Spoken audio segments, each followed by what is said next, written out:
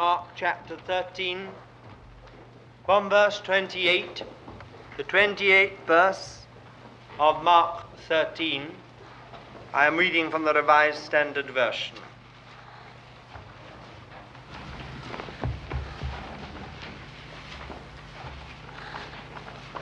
From the fig tree, learn its lesson. As soon as its branch becomes tender and puts forth its leaves, ye know that summer is near.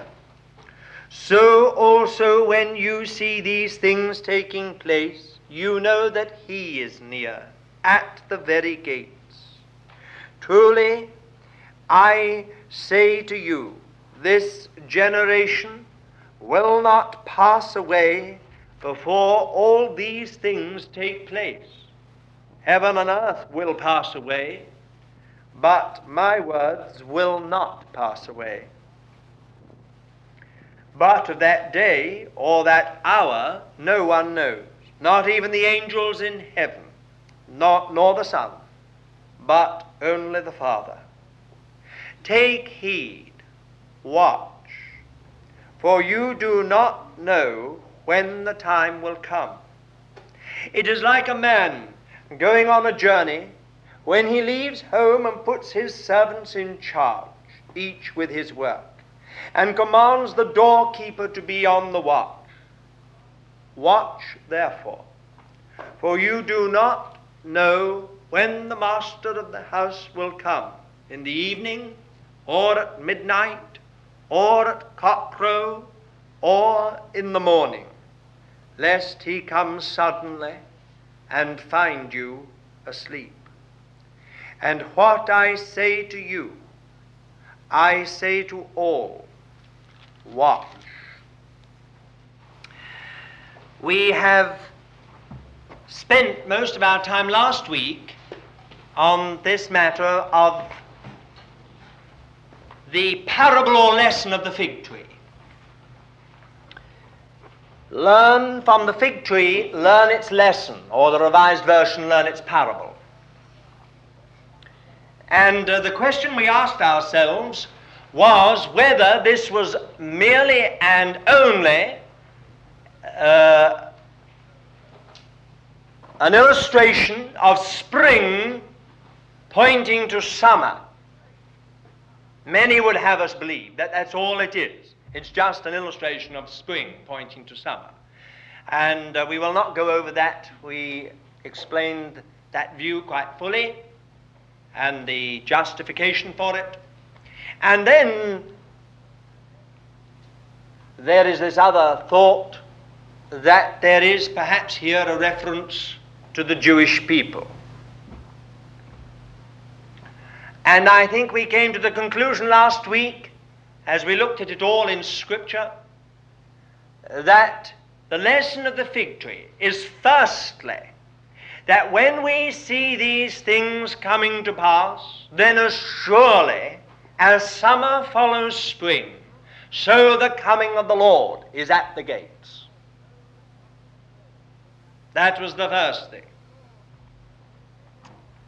There is a glorious and unshakable certainty about the coming of the Lord.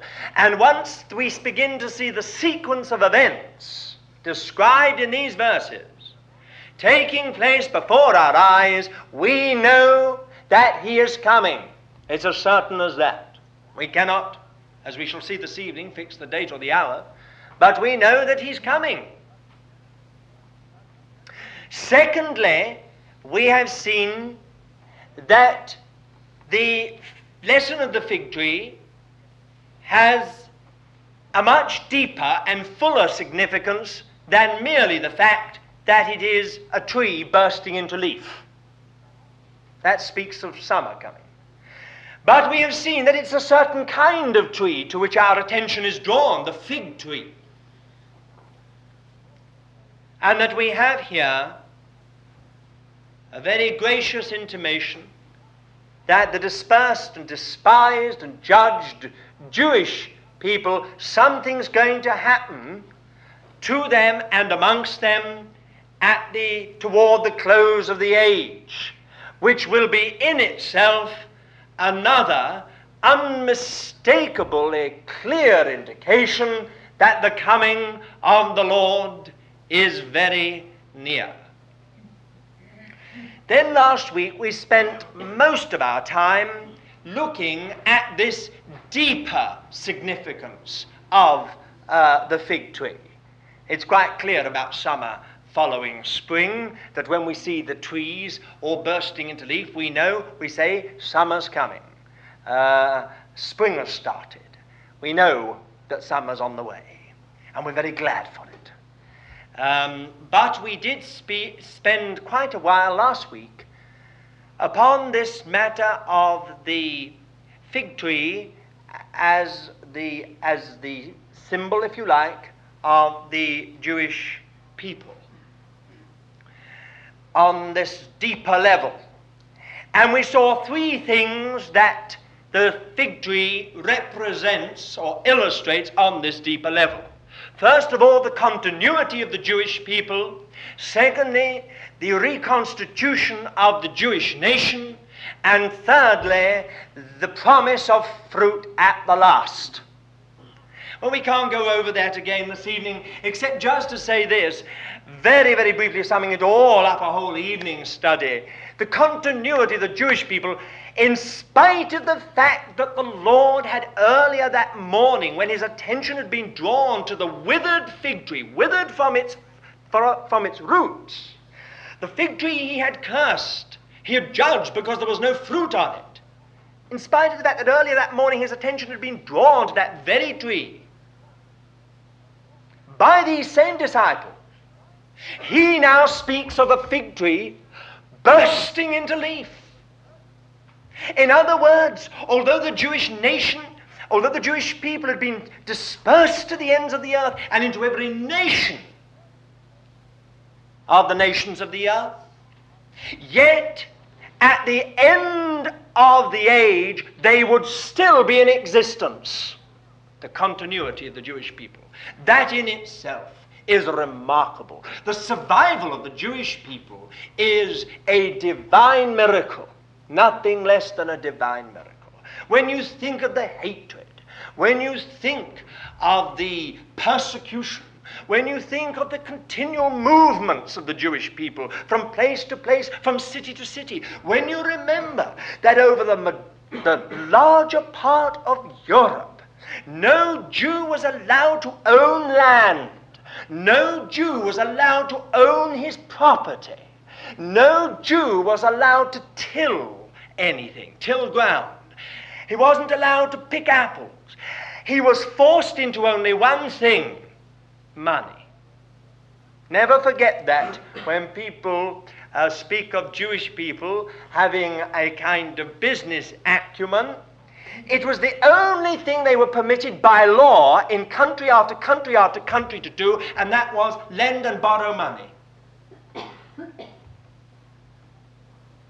At that, God gave them brilliance. So that country after country passed into the orbit of Jewish influence. And that in turn became the cause for bitterness and antagonism toward them. I can give you example after example. Of course, Hitler's whole point with the Jewish people was exactly this, that they controlled half of Europe. But who put them into this position? Tragic as it may seem. Well, now, let's forget that for one more. Let's put it on one side and say this. The continuity of those people is miraculous. And at the end of the age, the fig tree is still there, and it's there as a symbol. It's there as a sign. Something's going to happen to that fig tree. Judged, withered from the roots, because it was fruitless, it was barren. At the end of the age, it will be there, still. The continuity of the Jewish people. The reconstitution of the Jewish nation. Much more than just the continuity of a people all over the earth. It speaks of the reconstitution of the Jewish nation as a nation amongst nations, a sovereign nation. That is a much greater miracle than their survival. that after 1,900 years of pogroms, liquidation schemes, the 1939 to 1945 Holocaust, in which 6 million Jews died like animals in gas chambers, liquidated with the most modern scientific methods. It is a most amazing fact that after 1,900 years of exiled misery, they are brought back together again as a nation amongst nations. Now, the fig tree cursed and withered was the nation finished, ended, and the people destroyed. The end of national sovereignty, the end of nationhood, the end of national territory. After 1,900 years drawn together by some irresistible and sovereign power, they are reconstituted a nation. The fig tree is not merely there, it's putting forth its leaf. It breaks into leaf again after 1,900 years. Just as it withered, the end of the nation, now it's reconstituted as a nation. The reconstitution of the Jewish people as the Jewish nation in 1948 is the supreme modern miracle. There's no doubt about that. We won't stay on that. I have no doubt about it at all in my own estimation. When you realize some of the kind of things that the people went back to Israel on, you begin to realize that it was a sovereign and irresistible power. Some of those boats were so rotten that one storm and they would have gone down. They had hundreds and hundreds of people on them, so that they were like, the decks were black with people.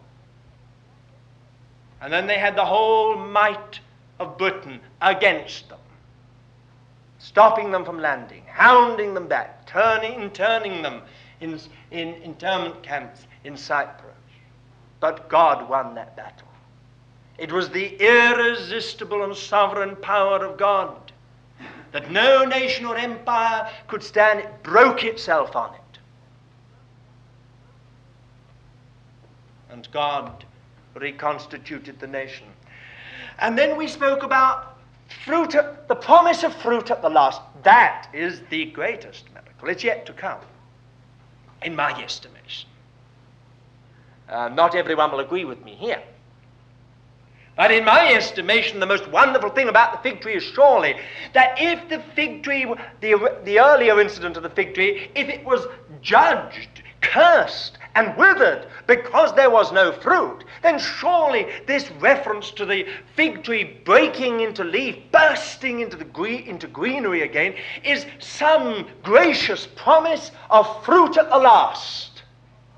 In other words, far more wonderful than the survival of the Jewish people, far more miraculous than the reconstitution of the Jewish nation, will be the fact that at the end there will be a tremendous ingathering of Jewish people to Christ, which will quite overwhelm those with Gentile background. And there will, at the end, be fruit at last. That's what we have understood as the lesson of the fig tree. Now, I want to take up more where I left off last week. I ended talking about that most controversial of all subjects, predestination. Because I am well aware that in touching the matter that we have been touching, we are touching something that reaches from eternity to eternity. And that the whole of time, in the end, is going to be explained by what God has done. This is not just a matter of some particular people. It's not just a matter of sort of dispensational activity. This, in fact, explains the whole of human history. God has been at work. We are face to face with nothing less than the mystery of divine election. Now, who can understand divine election? Can anyone understand what the mystery of divine election? The predestinating power and will of God? The invincible power and will of God? We all have problems about it. The more democratic we are, the more intelligent we are, the more thinking we are, then the more problem we're going to have about this whole matter of what we call predestination. Because it's our finite minds trying to understand the infinite. It is beyond human comprehension to unravel or to understand. But this we do know, that in this matter of the fig tree and what it represents, we are touching the mystery of divine election. You have only, of course, to come to those wonderful chapters 9, 10, and 11 of Romans to understand that. For many years, Dr. Ellison was right, absolutely right, when he said that Romans 9, 10, and 11 of the Epistle to the Romans was the Cinderella of the whole letter. Book after book has been written on Romans. Commentary after commentary. They all pass over 9, 10, and 11. They speak of it as a parenthesis, if you please. A parenthesis. And some of them refer to it as a Jewish parenthesis, due to the fact that the Apostle Paul was himself Jewish and had this ingrained, inherent patriotism in him. That's the explanation. Others say that it is just a matter of predestination. That's all. Nothing to do with the Jewish people at all. Just a matter of predestination. It's just a little picture, a little thing. And you get again and again in some of the commentaries, when you come to chapter 12, now the apostle goes back to chapter 8, that glorious doxology, and on we go. It's nonsense. The fact of the matter is that Romans chapters 9, 10, and 11 are the explanation of Romans 1 to 8 and Romans 12 to 16. And that's what the Apostle Paul is trying to put over. He stops at Romans 8 in his great onward march of God's saving and redeeming purpose, and he says, now I want you all to understand that there's behind it all there is a divine mystery, something that is beyond us all. And it goes right back to the beginning of human history and goes right on to the end. And the Jewish people are an integral part of this purpose of God. So we understand that the Jewish people, the Jewish nation, had to fail.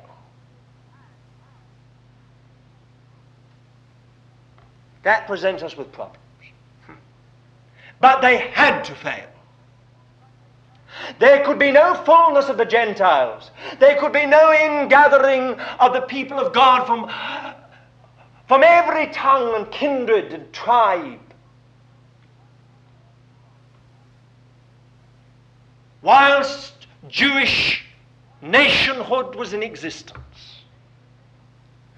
The nation had to finish. Its back had to be broken. It had to be paralyzed for 2,000 years.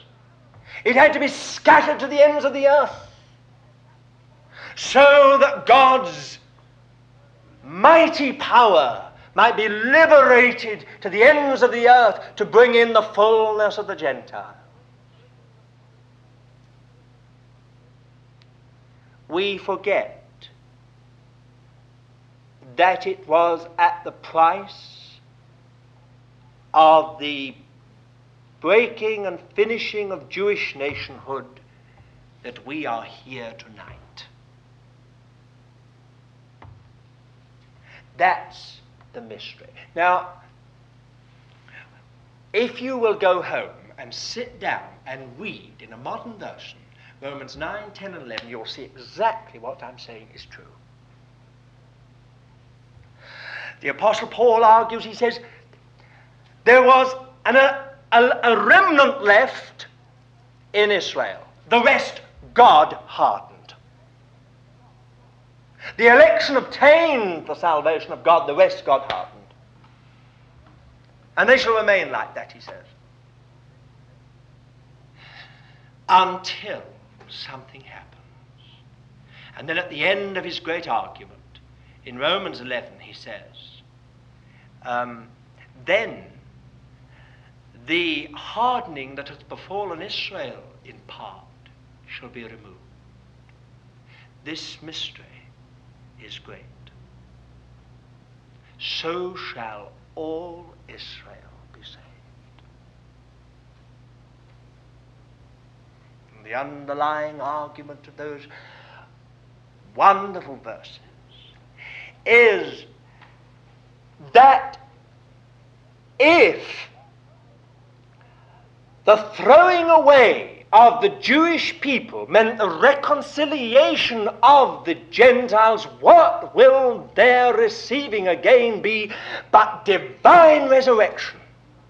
A mighty outburst such as the world has never seen in its long and unhappy history of divine and powerful resurrection that will simply burst up into the open.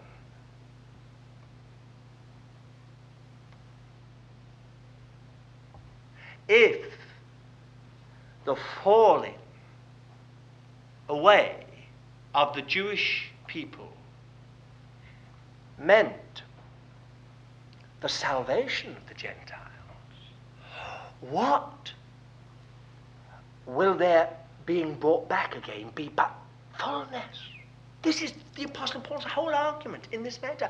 And I'm sure that we've got it all in those words, from the fig tree learn its lesson.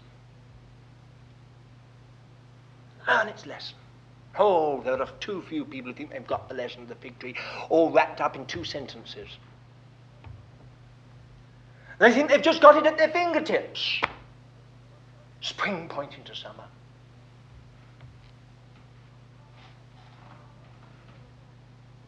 Our very ignorance, the knowledge of our ignorance, should silence us before God. And that is the Apostle Paul's argument.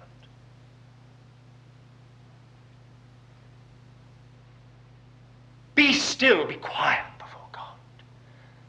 If you've been saved by the grace of God, you've been brought into something, the roots of which go deep into the Old Testament. These branches that have been gathered from all over the nations don't carry the trunk and the roots. It's the roots that carry these branches. And the roots go right back to Abraham, to Isaac, to Jacob, to Moses, to Samuel, to David. So, says the apostle, if you're in the tree, don't glory that you're carrying tree. Glory in this, that all that has carried you and is carrying you. Father Abraham, father of all who believe, carrying us all. That's what we should glory in, that we've become part, an integral part, as much a part as any of those under the old, or any of these Jewish Christians or Hebrew Christians of the beginning. We have become an integral part of God's great eternal purpose, which goes right back before time began. We've become part of it. And we've become fellow citizens with the saints. With the saints. Fellow heirs. Fellow partakers How wonderful that is. Oh, it's so exciting. So utterly thrilling.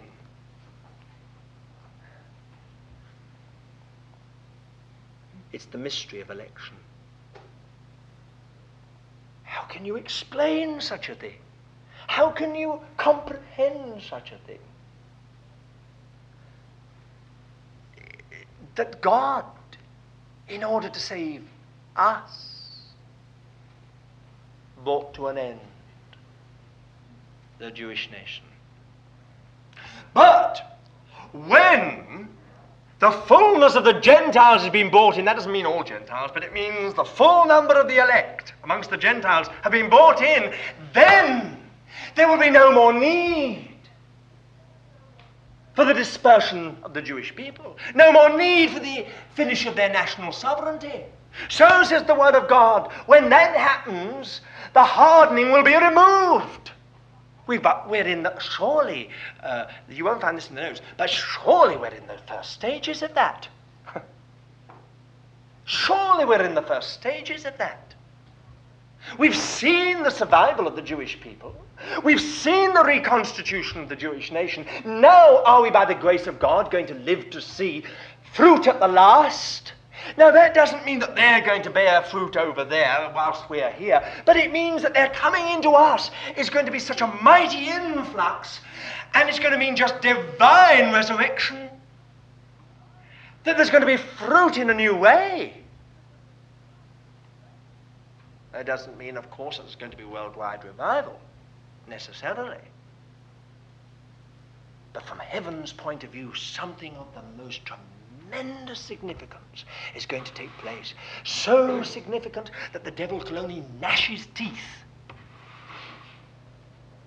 He can do absolutely nothing other than gnash his teeth in fury, impotent fury, that God has finished the mystery. And that's why I sit in the midst of all those visions of dragons and serpents and beasts and ups and downs and darkness and light and I don't know what else. Suddenly you hear a strong angel flies in the midst of heaven, and he says something, and John's got his pen ready and he's writing it all down, and the voice says, tear that up. It's in Revelation 10. Don't you dare utter a word of that. That was the only thing. Everywhere else he was told, right. Nope. Don't you write a word of that. But then he saw heaven opened and heard the words, the mystery of God is finished. It's done. That means all this. The mystery of God is finished. Last week, when I drew this thing, I tried to do it a little better this week. I put an elect nation. That's from 1 Peter chapter 2. A people for his possession. Peculiar people in the Authorized Version, but it means a people for his possession, not peculiar in that way. The body of Christ. The city of God. The wife of the Lamb. It's all the same thing. The olive tree. Began with Abraham and went right through to the Messiah. Peter, John, James, Paul. All Jewish. We've only got one Gentile writer in the whole New Testament, Dr. Luke. The only Gentile writer we have in the whole of the New Testament. Actually, strangely enough, the Old Testament has more Gentile writers. Job was a Gentile. More in the Old Testament. Then the fullness of the Gentiles. And then finally, the great Jewish ingathering, the mystery of God completed. And so I put here all Israel saved, the mystery of God. You ask me to explain the mystery of election. How can I explain such a thing? Can anyone? The only way I can explain it, the only way that I am satisfied,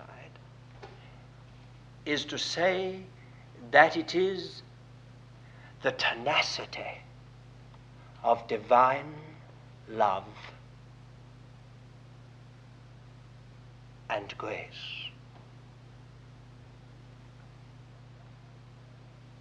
It's summed up in those words, Jacob, I have loved, which lie at the heart of the chapters 9, 10, and 11 of Romans.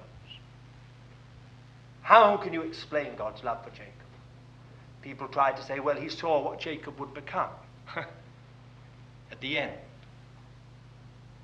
We could argue the same perhaps for Esau. I don't know. It's a mystery to me. Can you explain love? Can you analyze love? Can you say that love will do so and so and so and so? You can't. Love is love. And so you're up against not some great eternal divine machinery, but you're in the presence of infinite and universal love. From that, you can not get away.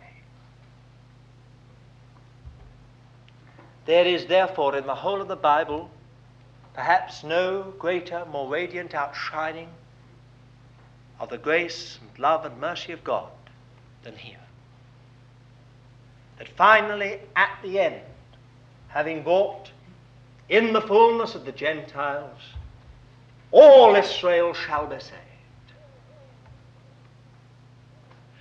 Don't forget those strange and inexplicable words. They are enemies of the gospel for your sake.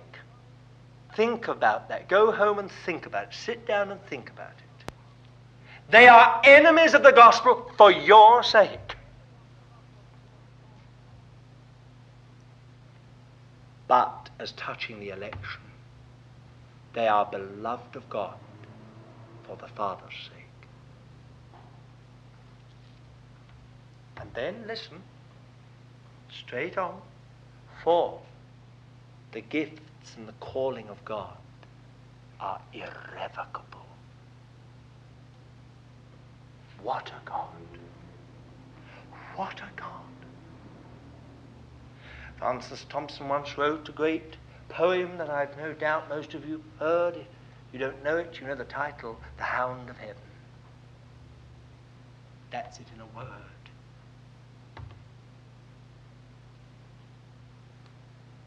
When God sets his love on someone, when God sets his love on a people, he'll win. It is, of course, our one great bedrock certainty that if we're loved of God, he will finally do it in us. And we are loved of God. So the whole of the New Testament rings with this kind of certainty. He that has begun a good work in you will perform it until the day of Jesus. Faithful is he that hath called you, who will also do it. God is faithful, through whom ye were called into the fellowship of his Son. And so on, and so on. And even to that awful, ghastly, lukewarm mess that the church at Laodicea represents and was and represents. Do you know how the Lord revealed himself to them? Thus saith the Amen. In other words, he said, I'm the last word. Even in this situation, I'm still the last word. My purpose is going to be finished. Amen. Well, there we are. As I say, we could dwell on this, and we have dwelt on it. We've tried to say something last week and came to an end, and we've said a bit more this week, and more or less again. We are touching something that the Apostle Paul spoke of as the mystery of Christ, and asked for prayer that he might have an open door of utterance to speak the mystery of Christ. And that's what this is. Well, now then, let's take our Bible and let's just look at these last verses, shall we? Did you realize that behind that little phrase, from the fig tree learn its lesson, all that? It was all that? It's quite amazing, really, isn't it? Some would say, well, I think he's read a lot into it. And if you know your Bible, how else can you explain these things? How else do you explain Romans 9, 10, and 11?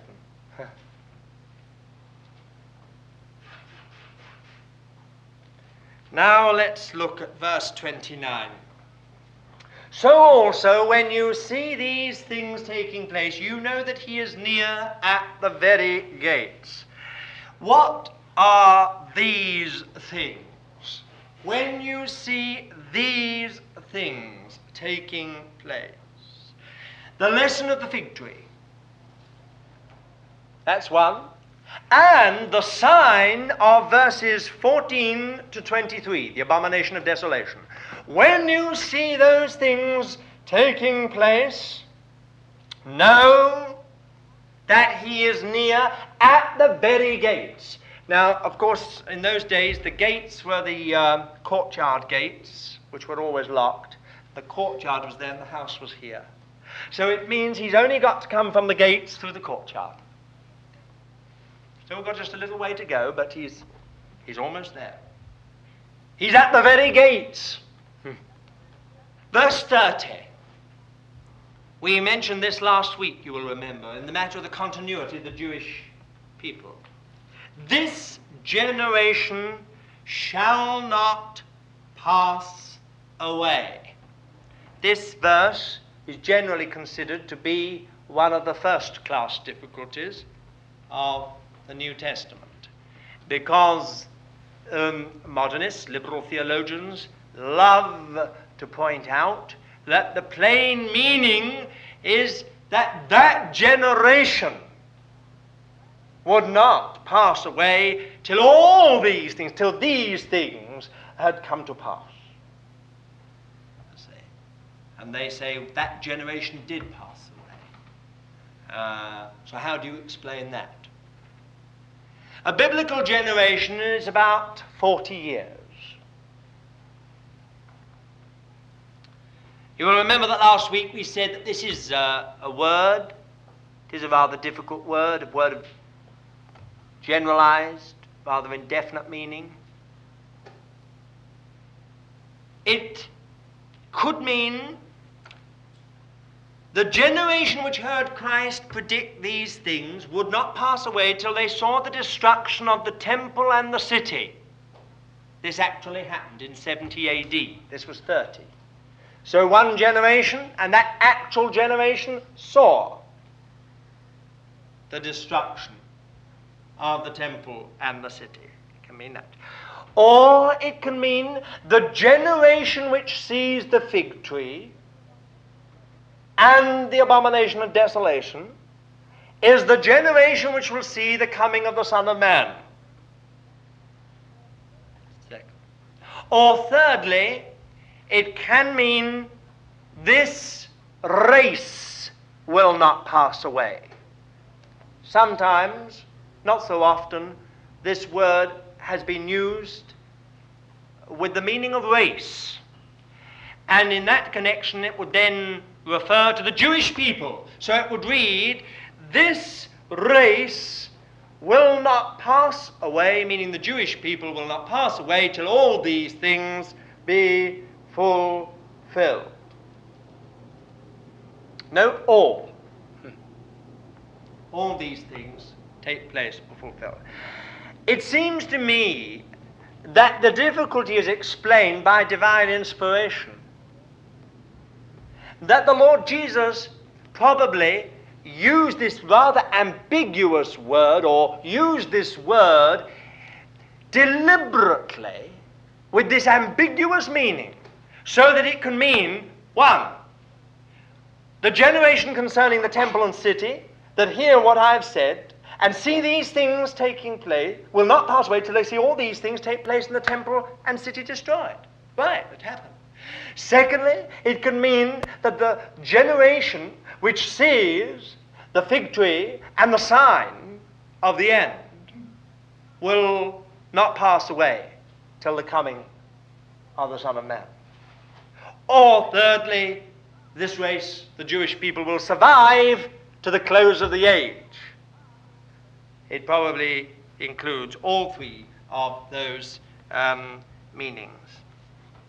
Then will you also note verse 31. Truly I say to you, this generation will not pass away. 31. Heaven and earth will pass away, but my words will not pass away. Heaven and earth will pass away, my words will not pass away. What a wonderful statement. How simple.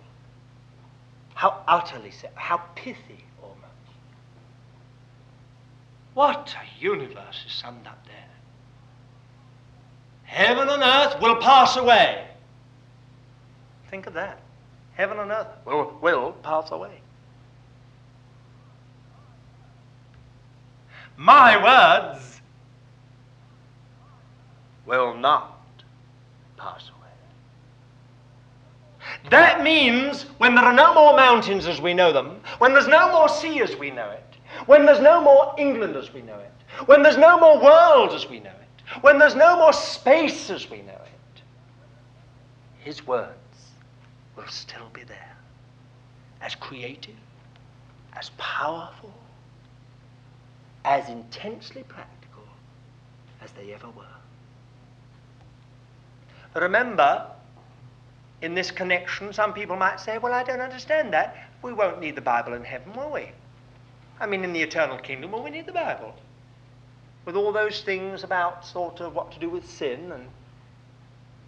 But you make a great mistake if you only think that the Bible's to do with sin. Remember that the Word of God is truth, is reality.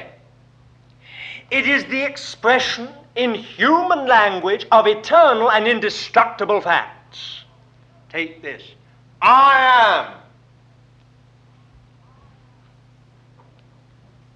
That's my name. You'll never get beyond that. Jacob I have loved. Why? The whole of eternity. That great declaration of the heart of God will outring. Never get beyond that. God is love. You'll never get beyond that. You have here eternal and indestructible facts expressed in human language. It will never pass away. Never, never, never.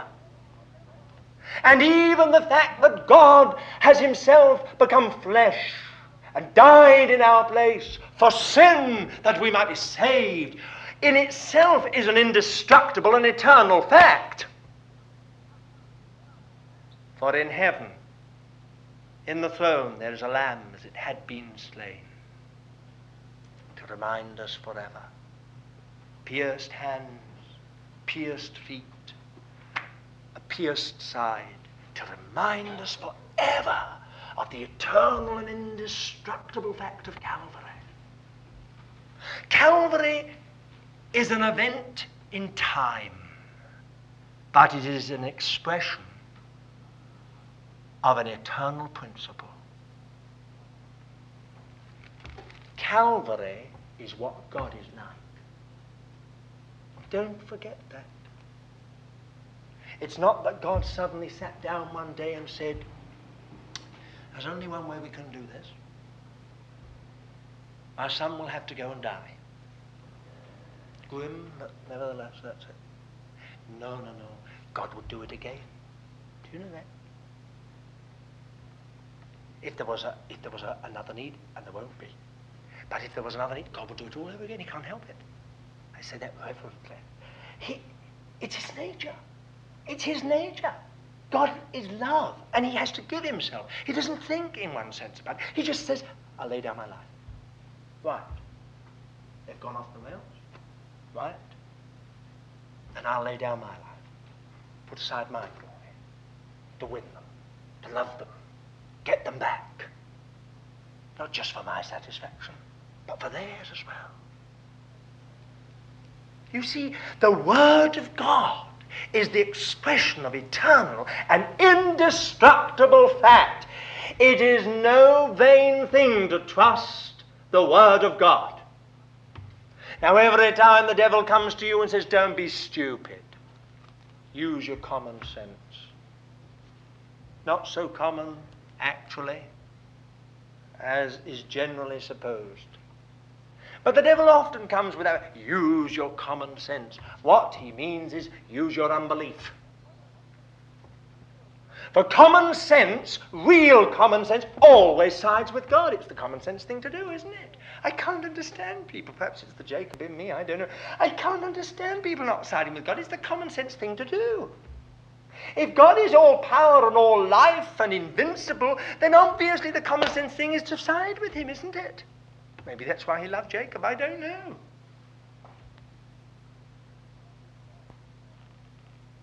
The fact of the matter is this: it's no vain thing to trust the Lord. If you really believe that his word is the expression of indestructible and eternal fact, then you trust him. It's the simplest thing to do. Don't trust yourself. My word, you haven't gone far if you're trusting yourself. We all lean to our own understanding, but we haven't gone very far, you know, in the Christian life. Oh, what a mess we make of everything. Our clammy hands, why, they would take hold of the joy of heaven and make it a miserable hell. They would. Just let us get our hands onto heaven, and it would be just hell itself within a matter of a week. Why? Because of the kind of people we are. Don't lean to your own understanding in things. Use your common sense and side with God. Common sense will always tell you, real common sense will always tell you, believe God. Isn't that so? Common sense ought to tell you, is he a liar? Is he capable of lying? Does he lead you up the garden path?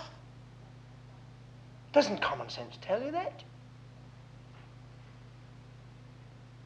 It's unbelief that we call common sense, which says, now then, if you do so and so, you're going to be a nun for the rest of your life. If you do so and so and so and so, you're going to be one of those miserable things with those downturned sort of thing, lips, you know, corners of the mouth, and you'll just sit there dressed in grey or black. And when you have a sort of outburst, drown.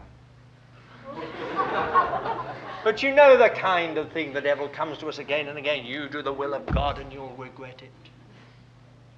I tell you, he says, I tell you, there's nothing like this Christian life for misery. You'll suffer and you'll suffer and you'll suffer and you'll suffer. And oh, we listen to it all and we say, yes, that's quite right, quite right, quite right. And we've got the whole book to tell us that everyone who's ever trusted himself or trusted the devil has ended in misery and joylessness and emptiness. And we've got the whole book to tell us that anyone who ever trusted God, laughter was in their mouth and joy was in their heart. Why, we even know of people who, when they died at the stake, said that they'd never had a more heavenly moment. Do you remember some of those old saints? You remember Ridley and Latimer when they were dying? And Ridley, for one single moment, crumpled a bit. And Latimer turned round to him with a laugh and said, "Play the man, Ridley. We'll set on fire a torch in this country that by the grace of God will never be put out. And until just recently it never has been. And we must trust the Lord that it never will be whilst we're here. Not just here in Halford, but I mean whilst we Christians are here in the country. We'll not let that light go out by the grace of God. No, no, no, don't listen to the devil's lies. The Word of God is the expression in human language of eternal and indestructible facts. Not ideals, not theories, not sort of things that might be rather good one day in the millennium. but things that are workable and practical, and if only we will trust God with all our heart, the Holy Spirit will work them out in our lives, and we'll know. Well, haven't you had that experience? You've gone into something, you say, I've had peace which passes all understanding. I can't understand it, you say. Well, of course you can't understand. Your common sense should tell you. You've sided with God. So of course you've got peace which passes all understanding. If you side with God, you should be the most miserable person in the world, but instead,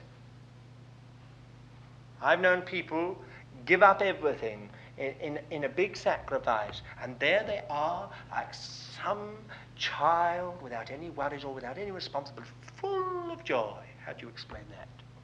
Common sense ought to tell you they've sided with God. There's joy and peace in believing. Joy and peace in believing. Misery and unrest in unbelief. The God of hope fill you with all peace and joy in believing. Well, there we are. It's no small thing to trust in his word and to do it. One day when we're in heaven, everyone who's got any position at all in heaven, you will find it because they trusted in the word of the Lord and did it. And the Lord will say to some who perhaps only washed floors or were home helps, you trusted in me and my word and you did it. Your name will be known throughout heaven. It's not a question of platform ministry. He'll probably say, that's all finished with, that platform business. And all those people standing up there holding forth, that's over and done with. Now it's the real values. People who were not known, people who took back seats, people who were pushed around, people who were the last, who have become the first. Because they trusted in the word of the Lord and did it.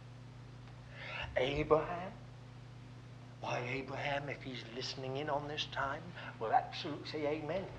If we could only hear him. How did he become Abraham? His name was Abraham. How did he become Abraham, father of a multitude? How? Because he trusted in the word of the Lord and did it. He went out, not knowing whither he went. And Isaac, and Jacob, and Moses. How did Moses leave all the glory and power and riches of Egypt? But it was the word of the Lord. He saw that it was the expression of eternal and indestructible fact. And he knew that when old Pharaoh was mouldering in some wrapped up mummy case, Moses would be in glory, as alive as the day when he first saw that God's word was indestructible and eternal. And so with all of them, every one of them, they trusted in the word of the Lord and did it. And because of that, they became what they are.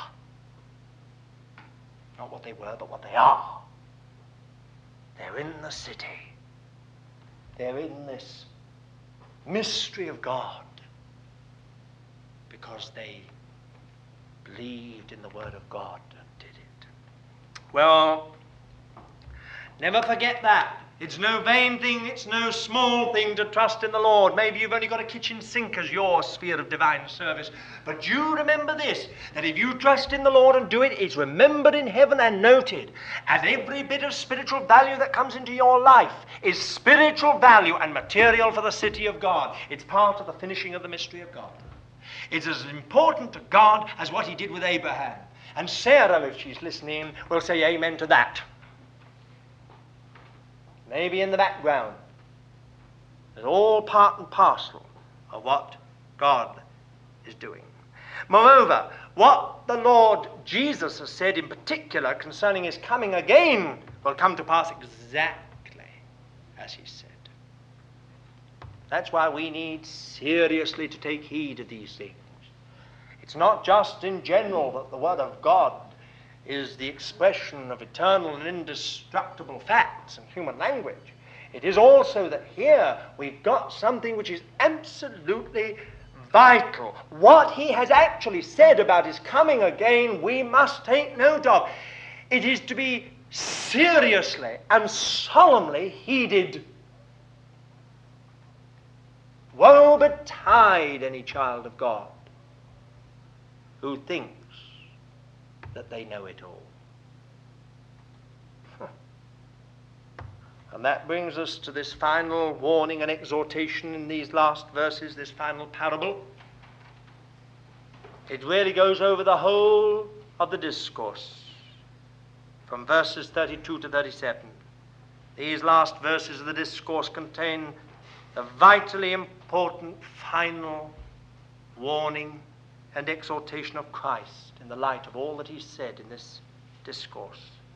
He's not predicted these things so that we might be entertained or fascinated with ideas about the future, but with no relevance to the present. He's not given us some system of prophecy, prophetic interpretation, to fiddle with, play with, and fit in like a jigsaw puzzle, as if God is interested in divine crossword puzzles. That's some people's idea of prophecy. Try and fit it all in, like other people do crossword puzzles. God hasn't given us that to play with us.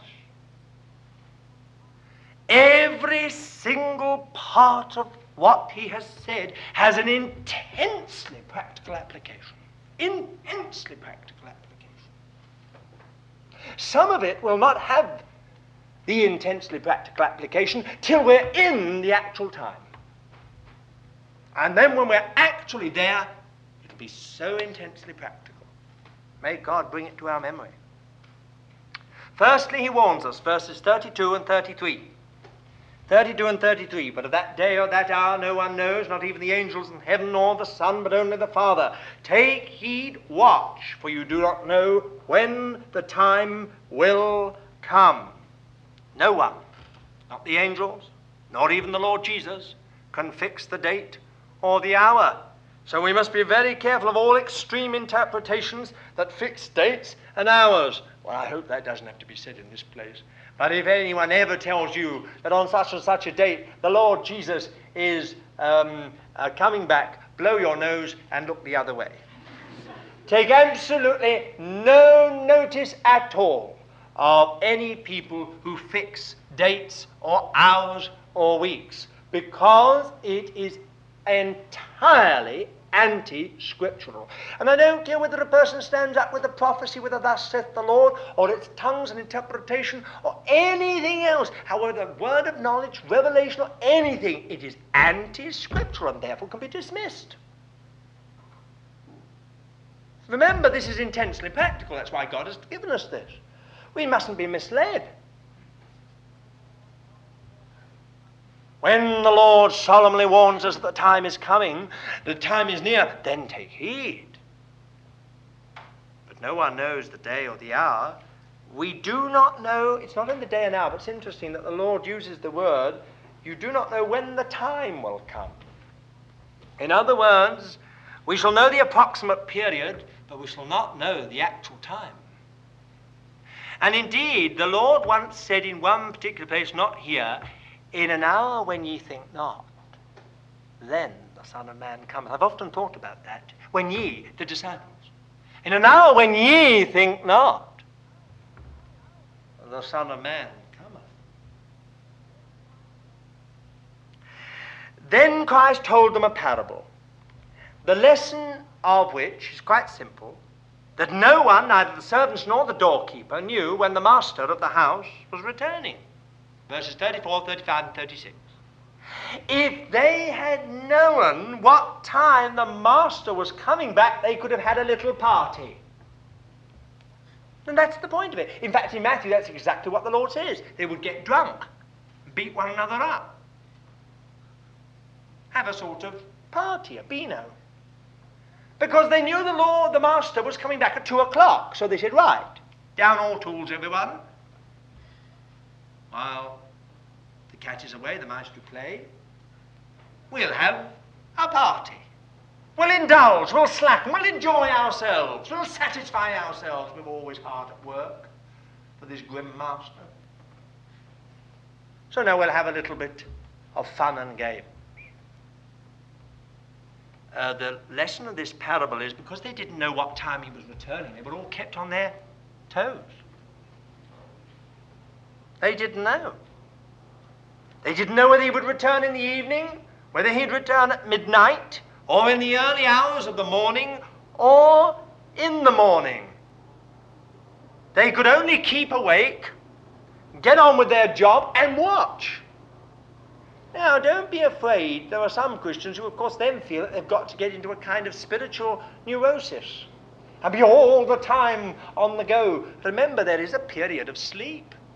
And the master's not going to be angry if he came back, except for the doorkeeper, and found the servants tucked up in bed. It was between midnight and cockcrow. He expected them to be having sleep. Do you see what I mean? Not the doorkeeper. The old watchman, he had to be alive and alert all the time, and that's the point. Keep awake, get on with the job, and watch. So there is a threefold warning and exhortation. Verse 33, take heed. Take heed. Do not be dull. Don't be indifferent. Do not be slow to respond. Take in what he has said and be diligent and careful. Do not just drift. Don't let yourself be carried by the momentum of the church or of others merely, without your own original life and way with God. If you do not understand, pray for understanding. Don't go round in circles champing at the bit. Pray for understanding. I didn't understand that. It was completely above me. Pray for understanding.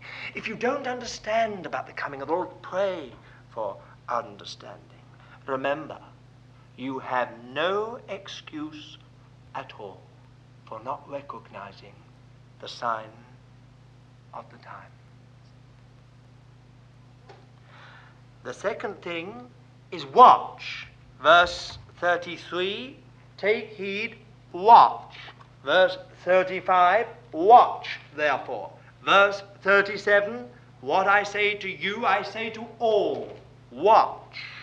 The absolute need of watchfulness. Keep awake, keep alert, keep attentive.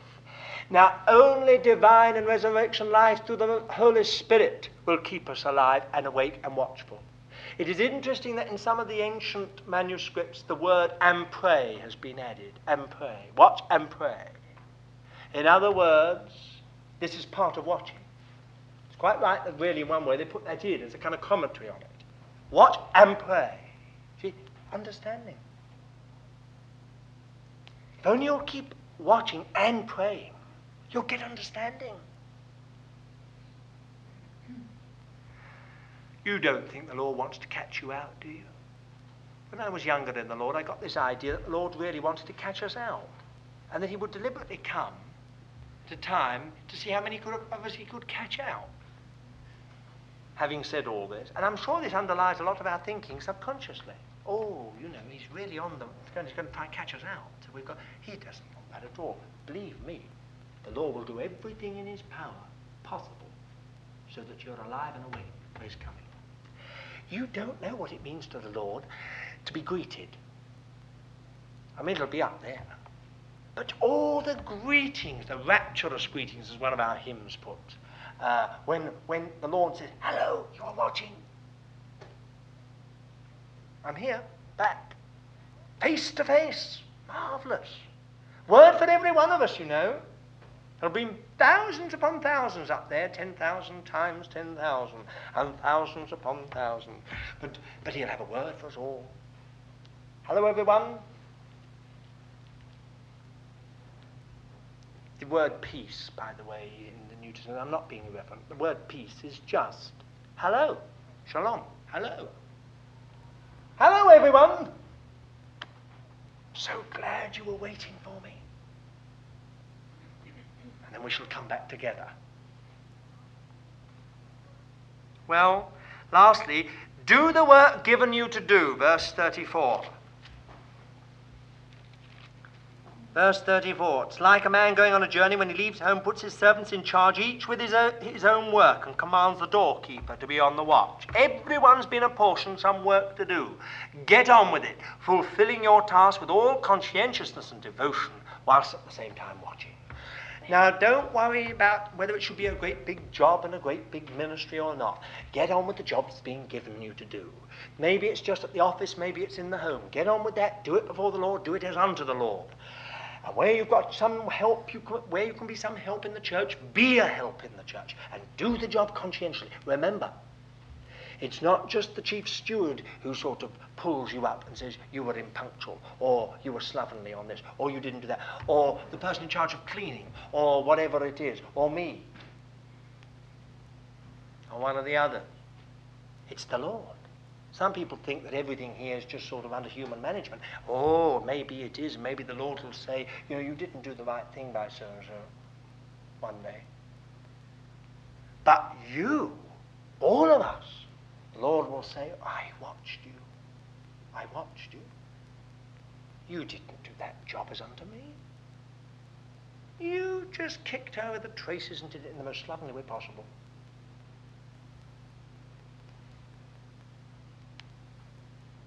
I mean, you see, and you know, the point is, whatever little job you've got to do, you know, you may be terribly surprised one day, the Lord say, you know that little job you had? I watched you. I watched the way you prayed about it. I watched the way you did it conscientiously. You had many a bad time about that, didn't you? You thought it was no real significance in it at all. You used to think, why doesn't the Lord give me a big ministry or something like that? Something really valuable. Well, now look here. I want you to be in charge of the whole of China.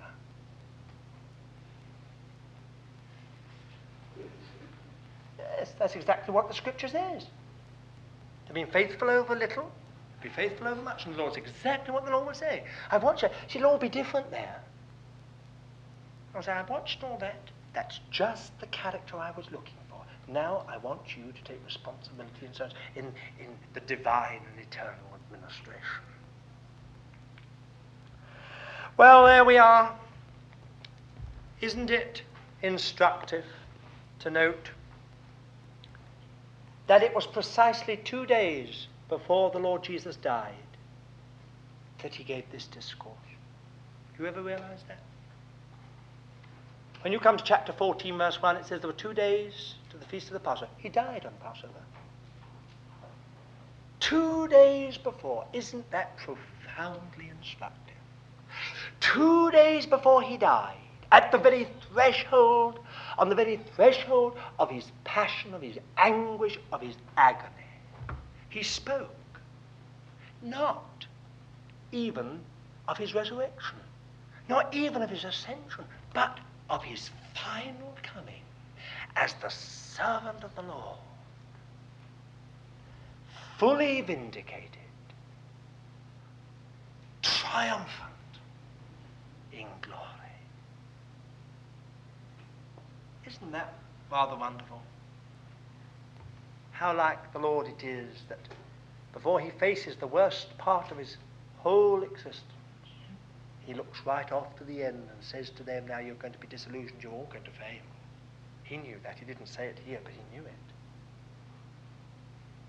But you'll one day remember this, what I said 2 days before I died. I spoke of the Son of Man coming in the clouds with power and great glory.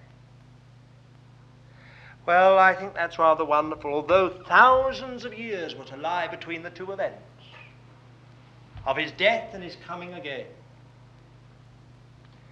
He declares that the kingdom of this world will become the kingdom of God and of his Christ, and he shall reign forever and ever. To put it in 3 words, quite simple,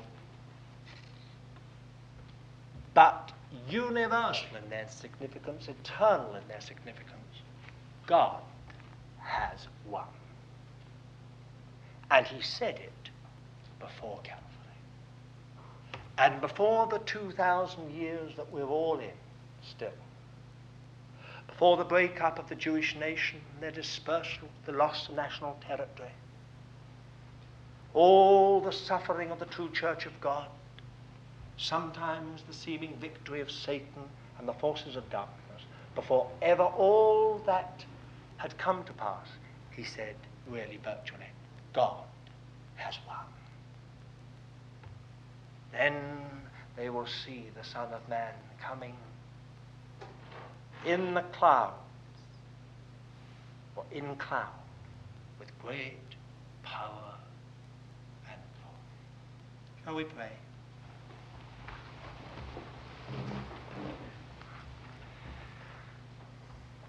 Oh, beloved Lord, we pray together that thou wilt burn thy word into every one of our hearts. We need, Lord, that we shall wake up, take heed, be alive, be watchful, be getting on with the job thou hast given us to do, Lord. Oh, we do together commit ourselves to thee. Father, we can become so familiar with thy word, so familiar with these thoughts, even familiar with the idea, the knowledge of thy coming again, that somehow, Lord, we can be lulled into a kind of senseless, insensible stupor and sleep. Wake us up, Lord, by thy Spirit, we pray, so that we are those in whom the blessed hope of thy coming is doing a purifying work. What we haven't understood this evening, reveal it to us, Lord, we pray. And we ask it all in the name of our Lord, Jesus Christ. Amen.